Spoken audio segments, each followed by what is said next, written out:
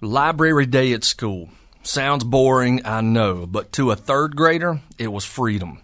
Freedom from the lecture of the classroom and the seemingly endless busy work. The reason it was so exciting was because it gave us another opportunity to grab the greatest book in the library. I'm Dr. Levi Skipper, Evangelism Catalyst for the Georgia Baptist Mission Board, and you're listening to No Sweat Evangelism, my podcast designed to help you make sharing your faith simple. Every kid raced for the same book. Every kid wanted it. What book? The Guinness World Record book. It wasn't the articles that were fascinating, it was the pictures, the crazy pictures. All the other kids gather around the keeper of the book and they would gawk at the pages. Like the woman who holds the record for the fastest 100-meter hurdles wearing swim fins. The man with the stretchiest skin, the largest rubber band ball, and always the popular woman with the longest fingernails. I can still hear the kids trying to hold back their laughs.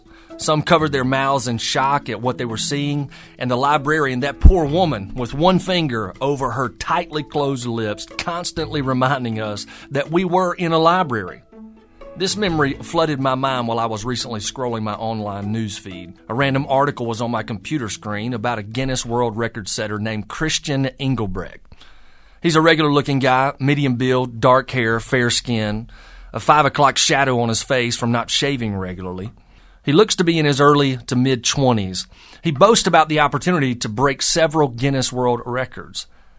And by the way, breaking one of the Guinness World Records is not an easy feat. I know, I researched it. You first have to settle on a record that you want to beat. You've got to officially apply and wait to receive the guidelines from Guinness. Getting a response can leave you waiting for about 12 weeks. And after your response comes from Guinness, then you have to fully understand all the requirements and evidence needed to prove your attempt was successful, that you had, in fact, broken a record. And then you have to practice, practice, and finally, you carry out the feat. But you've got to have an official, independent witness and other specialists on site. You have to have a photographer and a videographer present to record the entire event. Once all of that is complete, you submit your evidence, your cover letter, and all the required documents. And if the Guinness people feel you have succeeded, you will be notified. Then you can hold the great title of being in the Guinness World Record book. Back to Christian Engelbrecht, the one who set more than one world record. What did he do, you ask? Well, all of his records have dealt with the same thing, dominoes. He writes, I have participated in many unusual topples, from toppling dominoes while upside down, setting up nearly 12,000 of them underwater, creating a 72-square-mile portrait of Steve Jobs consisting of 150,000 dominoes, and even breaking a world record in Germany. The 2-inch rectangles. That's right, Engelbrecht holds records for the longest-lasting domino chains. He has stated before, breaking a world record is an incredible feeling. Have you ever lined up dominoes? I have. Mine fell over, no doubt, in less than 10 seconds. Do you know how long Christian Engelbrecht's took to fall over? Over 4 minutes. Now listen, that may not seem like a long time to you, but to accomplish such a feat took hours, days in fact, just to prepare. What fascinates me about the whole domino skill is that all of the excitement begins with a single 2-inch rectangle. One single domino. Just one. One 2-inch piece of wood starts a chain reaction that influences over 1 million dominoes to fall. I know what you're thinking. What do dominoes have to do with making Jesus known to others? Well, believe it or not, there's a small 2-inch domino that you can push over that will have a chain reaction in your life. But you've got to choose to push this domino over. And before I tell you what that initial domino is, I want to tell you what it is not. The domino is not guilt. Having grown up in the church and served as a pastor for over 15 years, I've learned that guilt is not a good motivator. Don't get me wrong. Now, I've imposed guilt on my life to motivate me to share Jesus with others. In fact, I've convinced myself before that I'm a sorry, no good follower of Christ if I'm not sharing the gospel with other people. I've also imposed guilt on others in the context of the church in order to motivate them to share Christ. And while the guilt may work for a season, it doesn't create a chain reaction in someone's life. But there is a domino that can make all the difference for you. It has for me. It has for many others.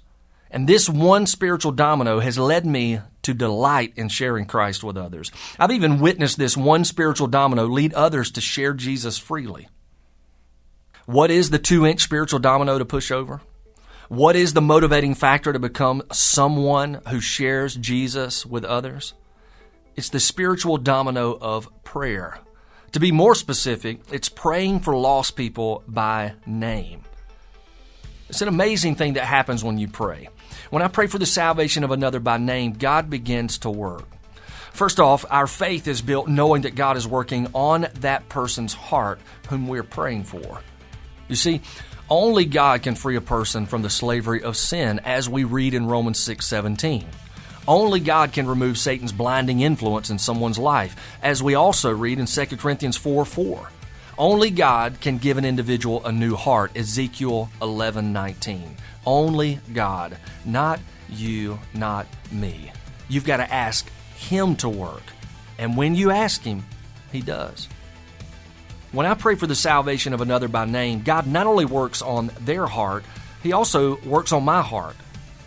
Matter of fact, He opens my eyes to others who are far from Him.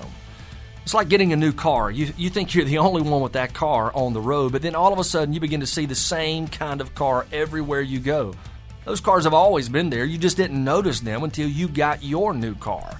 When I pray for lost people by name, God opens my eyes to people all around me who are far from Him. They were always there. I just hadn't noticed them. God works in them, God works on me, and I would also add that God works on our circumstances. I prayed for my neighbor Scott for quite some time. Scott is in his mid-50s. He's tall and talkative. He's the kind of guy who never meets a stranger. He's in sales. No doubt he does a fantastic job. I began praying for him after realizing that he was unchurched and didn't have a relationship with Jesus. In fact, my whole family did, and we prayed for him by name. And you know what happened? God put Scott everywhere. I kept running into him over and over. In fact, we have a pond in our neighborhood. I go fishing from time to time, and one evening, guess who came down to the pond? Scott Darby. I would start to drive out of our neighborhood. Guess who I would see? Scott Darby. And while praying for him, I got the idea to invite him to lunch. He agreed to go. And over a meal at a local diner in Cleveland, Georgia, I shared Christ with him. He had questions, and I did my very best to answer his questions. You'll hear from Scott in just a minute. But before that, what am I asking you to do? Make a list and start praying for individuals by name. Now, in order to help you do this, think about where you live, work, and play. Ask yourself these very simple questions. Is there someone far from God where I live? Now, this includes your home, your family members, your entire neighborhood. Just begin to write those names down. Here's another question. Is there someone far from God where I work? It could be in your local business. It could be in your school. But where you work, are there people there who do not know the Lord? Write down their names. And is there someone far from God where I play? This includes any extracurricular activities that you and your family are involved in. For example, when my family is involved in sports because we have 4 children, whenever we go to the ball field, whenever we go to the rowing center, one of the things that we are actively doing is looking for people who are far from God. Write down their names and begin praying for their salvation. You may be surprised to see what God will do when you push over that first domino. Well, does it mess you up to think that somebody was praying for you by name? No, not at all. You're not the only one, and you're not the first, and you won't be the last.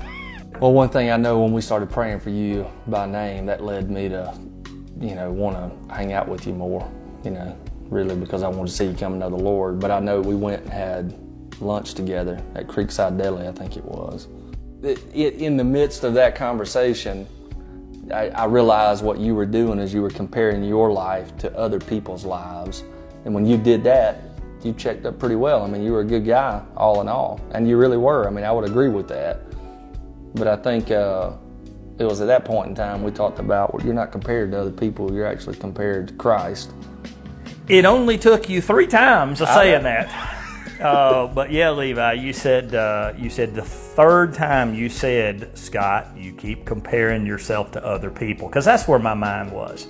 I would sit there and go, man, but I know people that go to church and they claim to be Christians, but they're just not what I call a good person all the time, so to speak. Yeah. And I was naive at that. And then I realized that's not what it's all about anyway, because none of us are going to be perfect, and we're not supposed to judge, and which is still hard to do.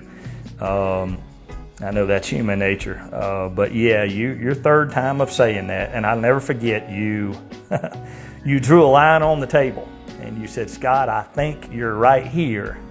I want you to cross that line and get over here with the rest of us. And I thought, wow. And of course, I was at that point. I don't know how close that was to when I actually got saved. That may have been years after that or whatever. Mm-hmm. Well, one of the things I'm trying to encourage people to do is pray for lost people by name.